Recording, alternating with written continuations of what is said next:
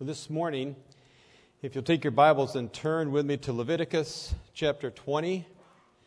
Leviticus chapter 20. I'm going to share the first part of our local evangelism month, being engaging our culture or talking about, or at least sharing with how we can engage a people or a time in which we're all immersed in, we're all part of. So we can't run from that. We can't hide from that. We are part of our culture today.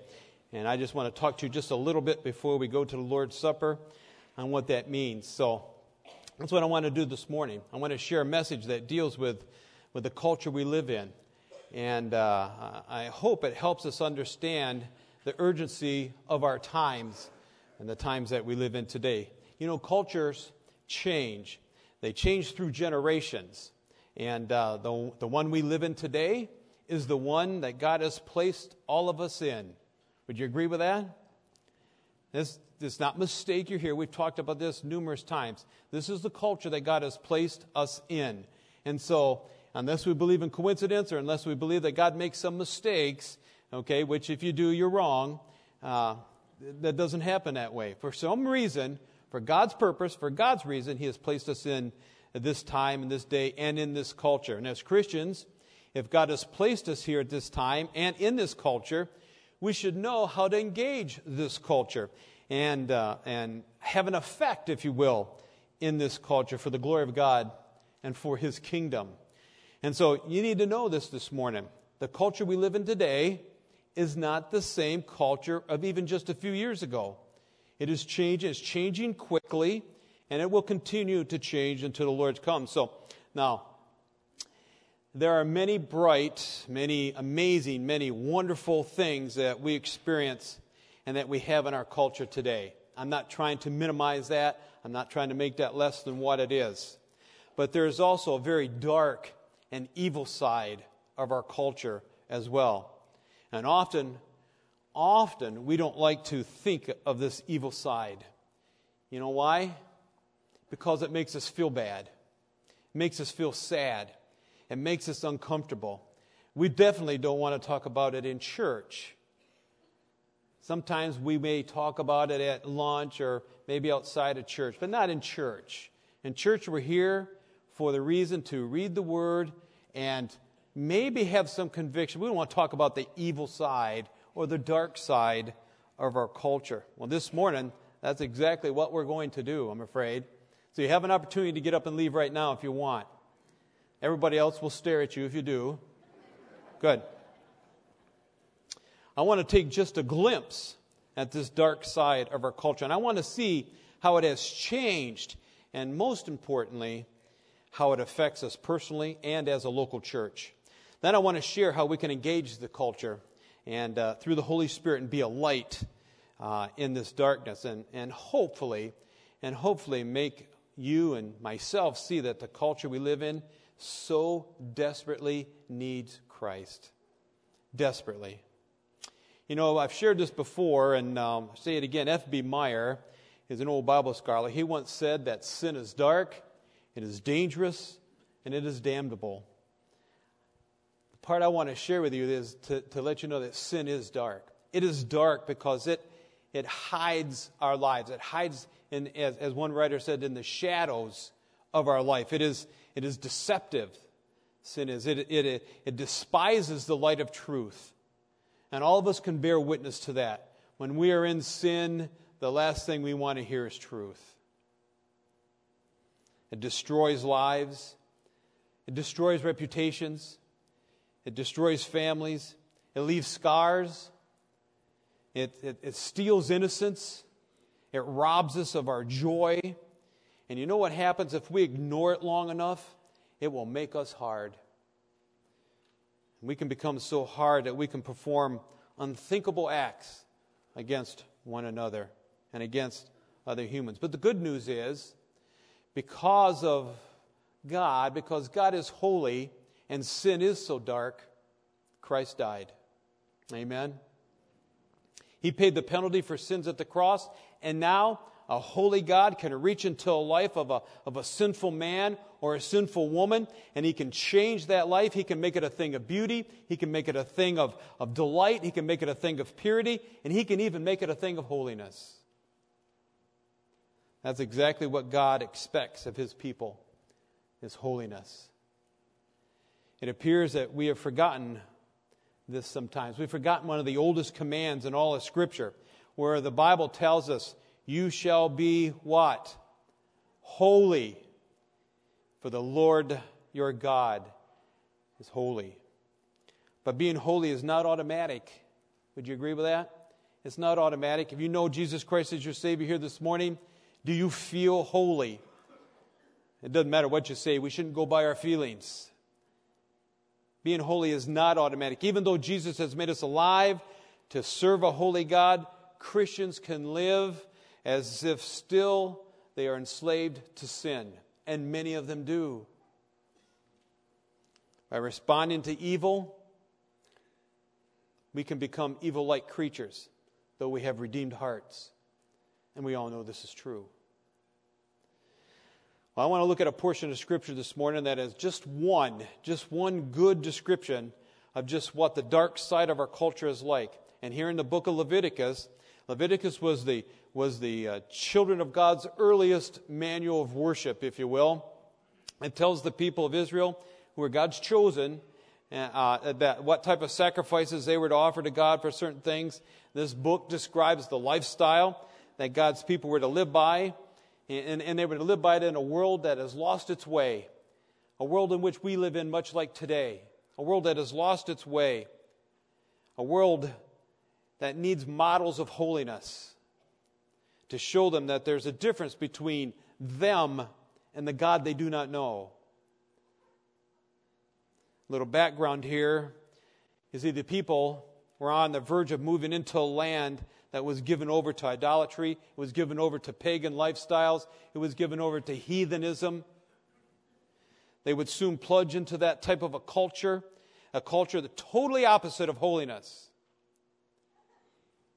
And God tells them, in summary, you need to understand your role, people. You need to understand your role, my chosen ones. You have to be a distinctive body of people. You have to be a distinctive body of people before me, and you will be distinctive from the people that are around you. You have to be different.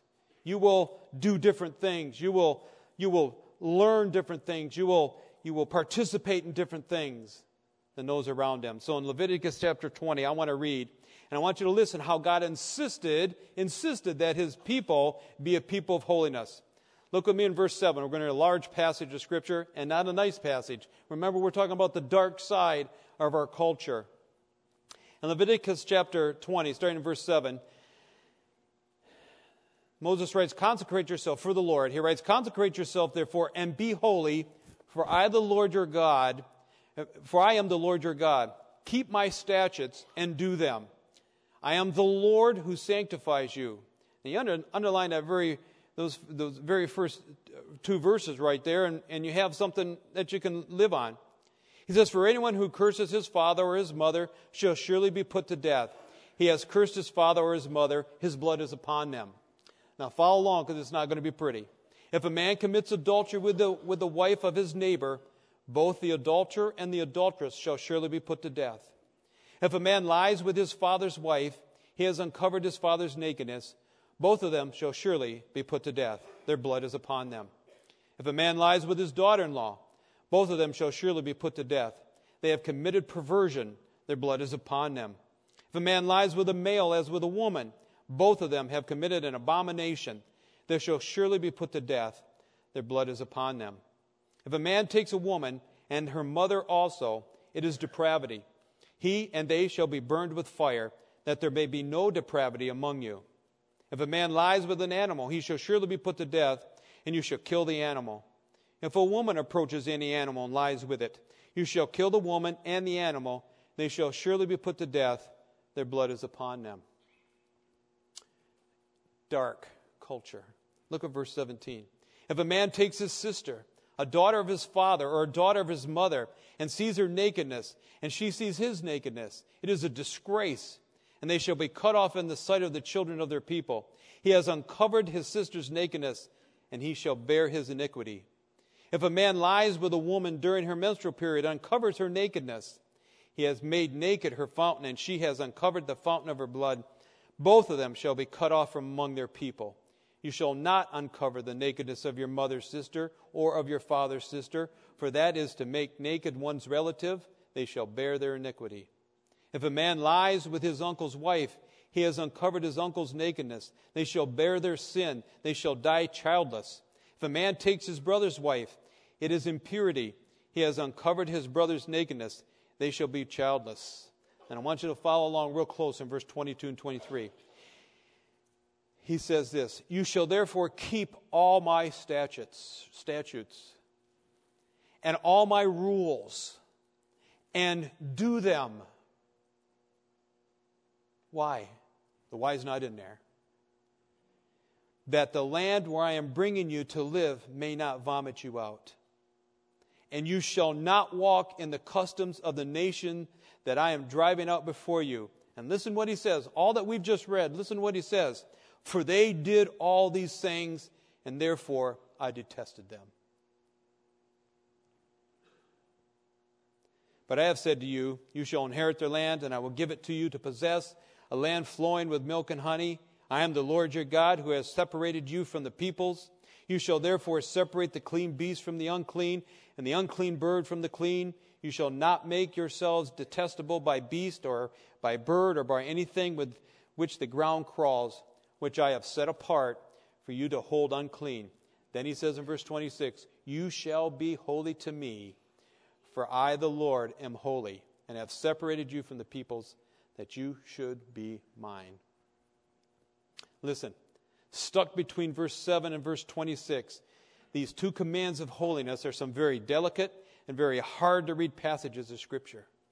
These verses describe the exact opposite of a holy lifestyle. These verses describe sin at its ugliest. It describes a culture at its darkest.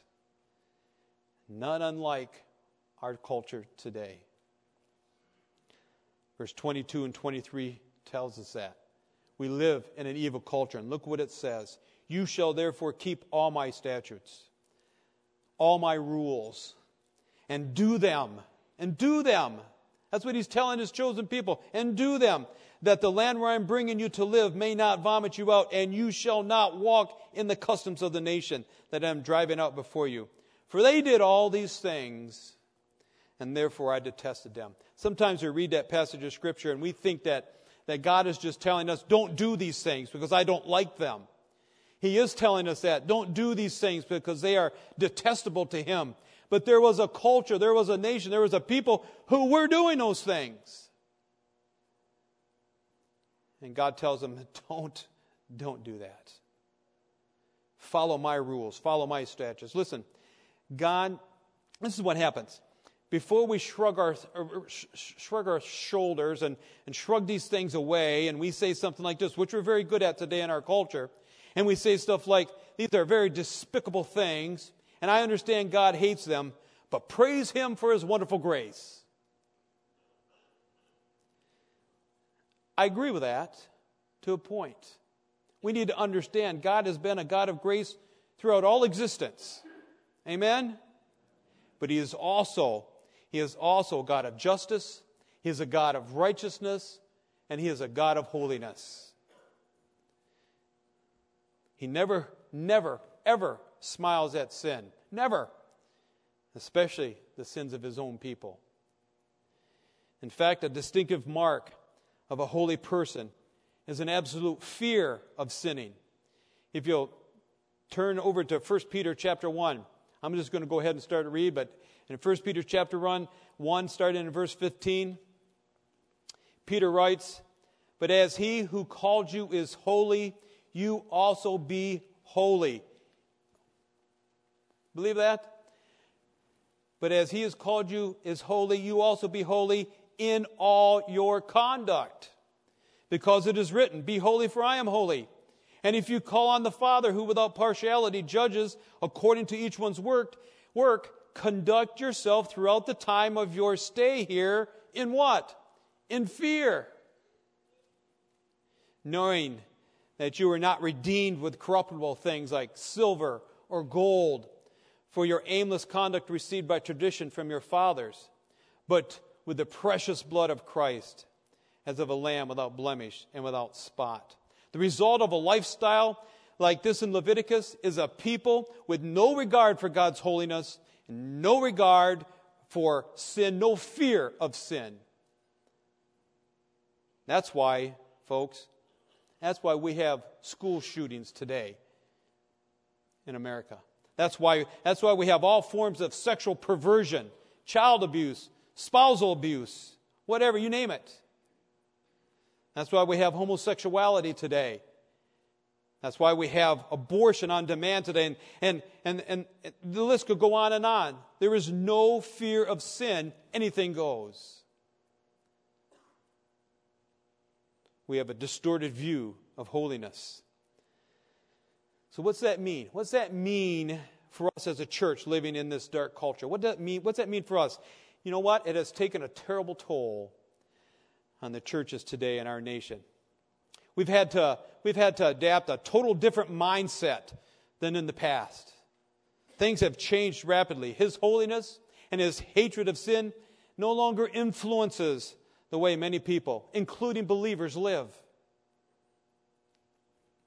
The uniqueness of our time, the uniqueness of our culture, if you will, is that the church is no longer respected as a part of the body of God. Have you experienced that? Do you truly realize that? There was a time when our culture considered Christian speech and his motives to be pure. That time is gone.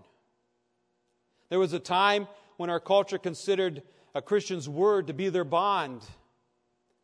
That time is gone. There was a time when a Christian's home was a place of safety, where children grew up innocently and they were protected from violence and abuse and things like that. That time is gone.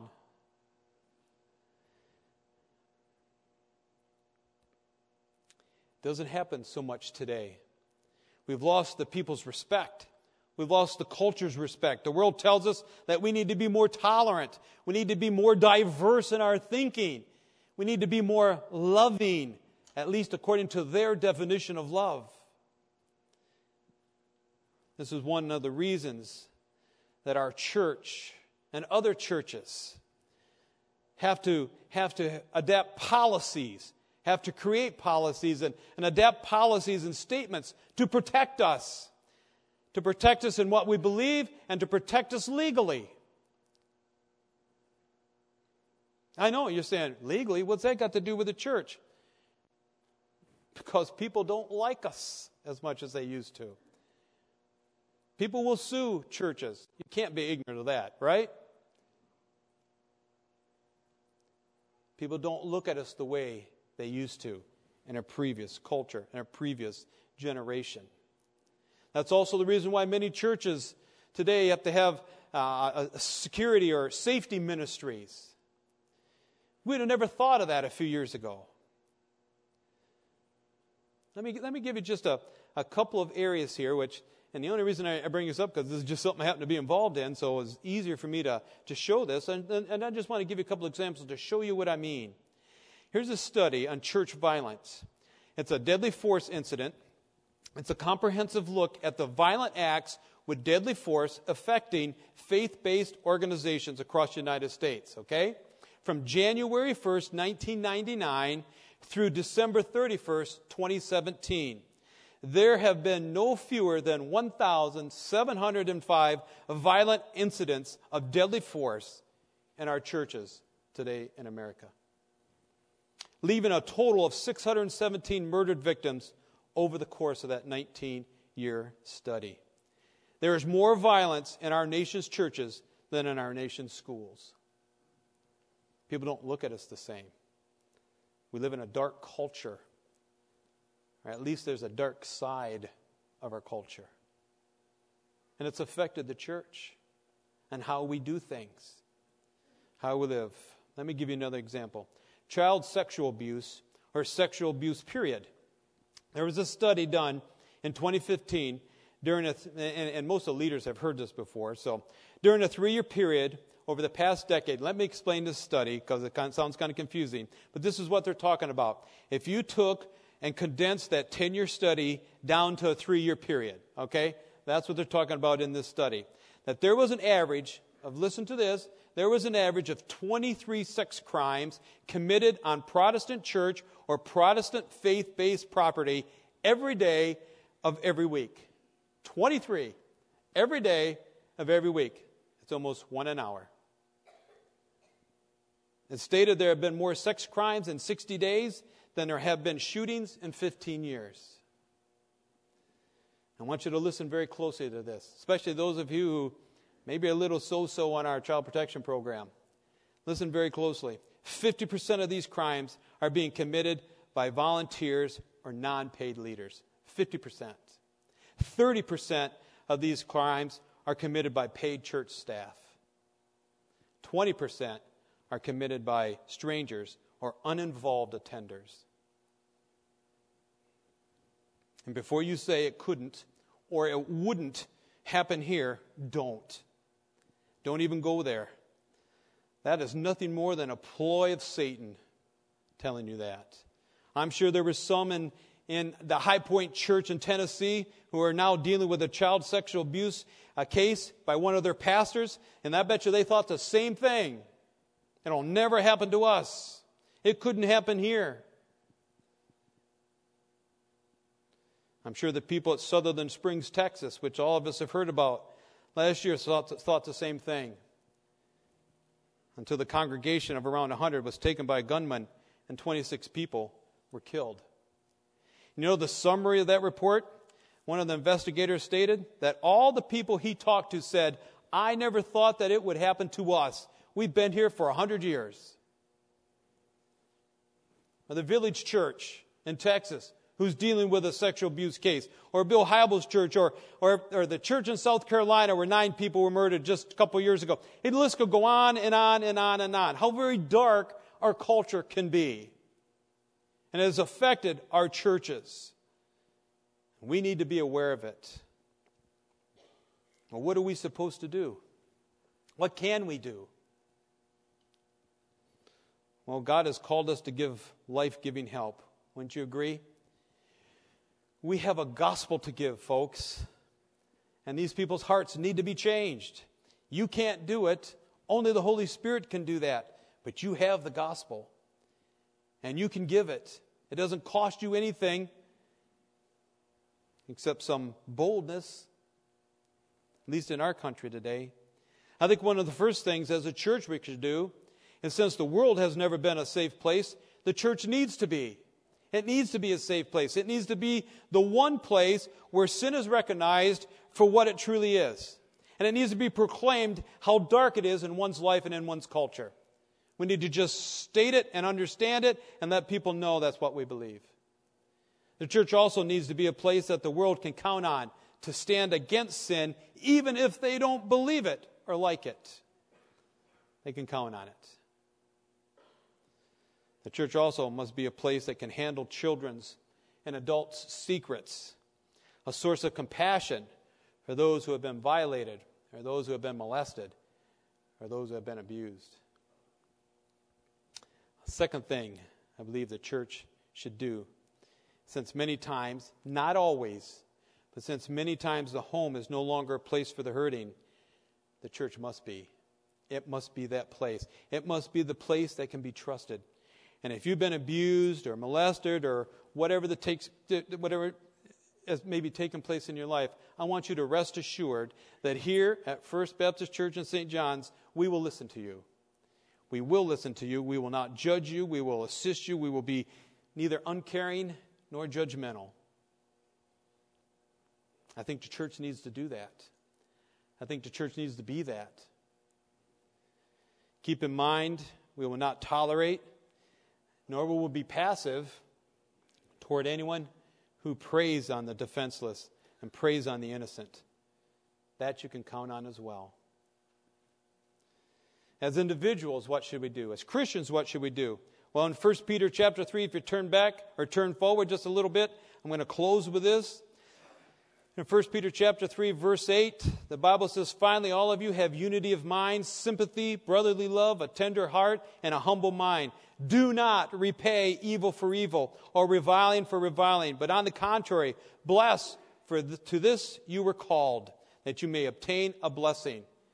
Bless, for this you were called, that you may retain a blessing. This is one way we should be confronting our culture. We shouldn't be running from it. We shouldn't be putting all the people who disagree with us in some sort of state all by themselves. We need to engage with them.